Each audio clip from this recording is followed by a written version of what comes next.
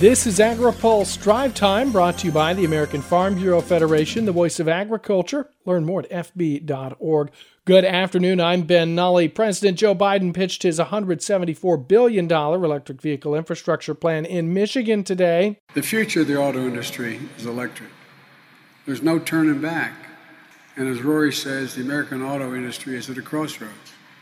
And the real question is whether we'll lead or we'll fall behind in the race to the future, or whether we'll build these vehicles and the batteries that go in them here in the United States rely on other countries, or whether the jobs to build these vehicles and batteries are good-paying union jobs with benefits, jobs that will sustain and grow the middle class. Right now, China is leading in this race. Biden toured Ford's electric vehicle production facility in Dearborn. The company is planning to start production on an all-electric Ford F-150 next spring. Biden's infrastructure bill includes a new tax credit that will support the market for electric and fuel cell trucks and other heavy vehicles. It also would provide $15 billion for the construction of a national network of 500,000 charging stations. Iowa Republican Senator Chuck Grassley scoffed at Biden's trip, telling AgriPulse, quote, "We can't force Americans to buy electric vehicles they don't want and can't afford, especially when we have proven alternatives that will help our environment right now," end quote. Grassley argues renewable fuels are already available to help lower carbon emissions. Here's a word from our sponsor.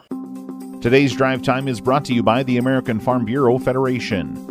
The current but temporary estate tax exemption of $11 million per person has been helpful to agriculture, but estate taxes still hang heavy over many family farm businesses. Protect the next generation of family farmers by supporting the Death Tax Repeal Act of 2021. Learn more at fb.org. A nearly $900 gap in profit margins per animal in the beef industry is frustrating cattle producers struggling to make money.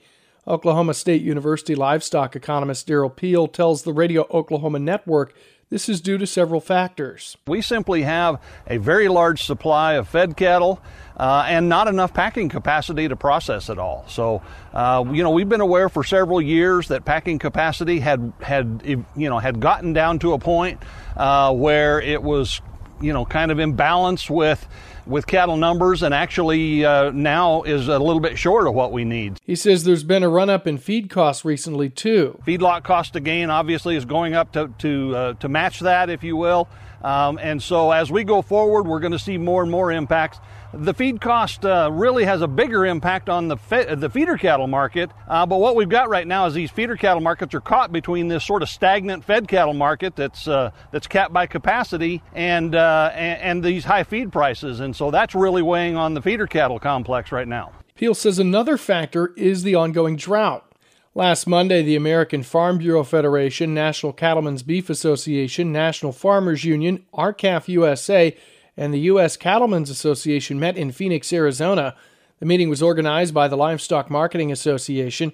It was a closed-door meeting with the goal to find a more financially sustainable situation for cattle feeders and cow-calf producers. Since more government services like signatures for USDA farm loans have moved online since the pandemic, advocates tell Congress high-speed internet is needed now more than ever. Speaking during a House Subcommittee Appropriations hearing today, Max Steyer with the Partnership for Public Service, a government efficiency advocacy group, says the need is especially true in rural America. 35% of the population on rural tribal lands, 42% of rural veterans, and 60% of U.S. farmers and ranchers do not believe they have adequate internet connectivity. We need a government that is in fact even more digital, a government that serves the public using modern online tools, is going to be more effective, efficient, user-friendly, and secure. Steyer suggests the government should create a cross-agency council like the Broadband Opportunity Council that existed during the Obama administration. Brett Begeman, Chief Operating Officer for Bayer Crop Science, will retire after 38 years with that company. Rodrigo Santos, currently head of Crop Science Commercial Operations in Latin America, will succeed Begeman. Changes take effect June 8th. Read more of Hannah Pagel's story at agripulse.com. There you'll find the latest agriculture, trade, environment, and regulatory news. In Washington, I'm Ben Nulley.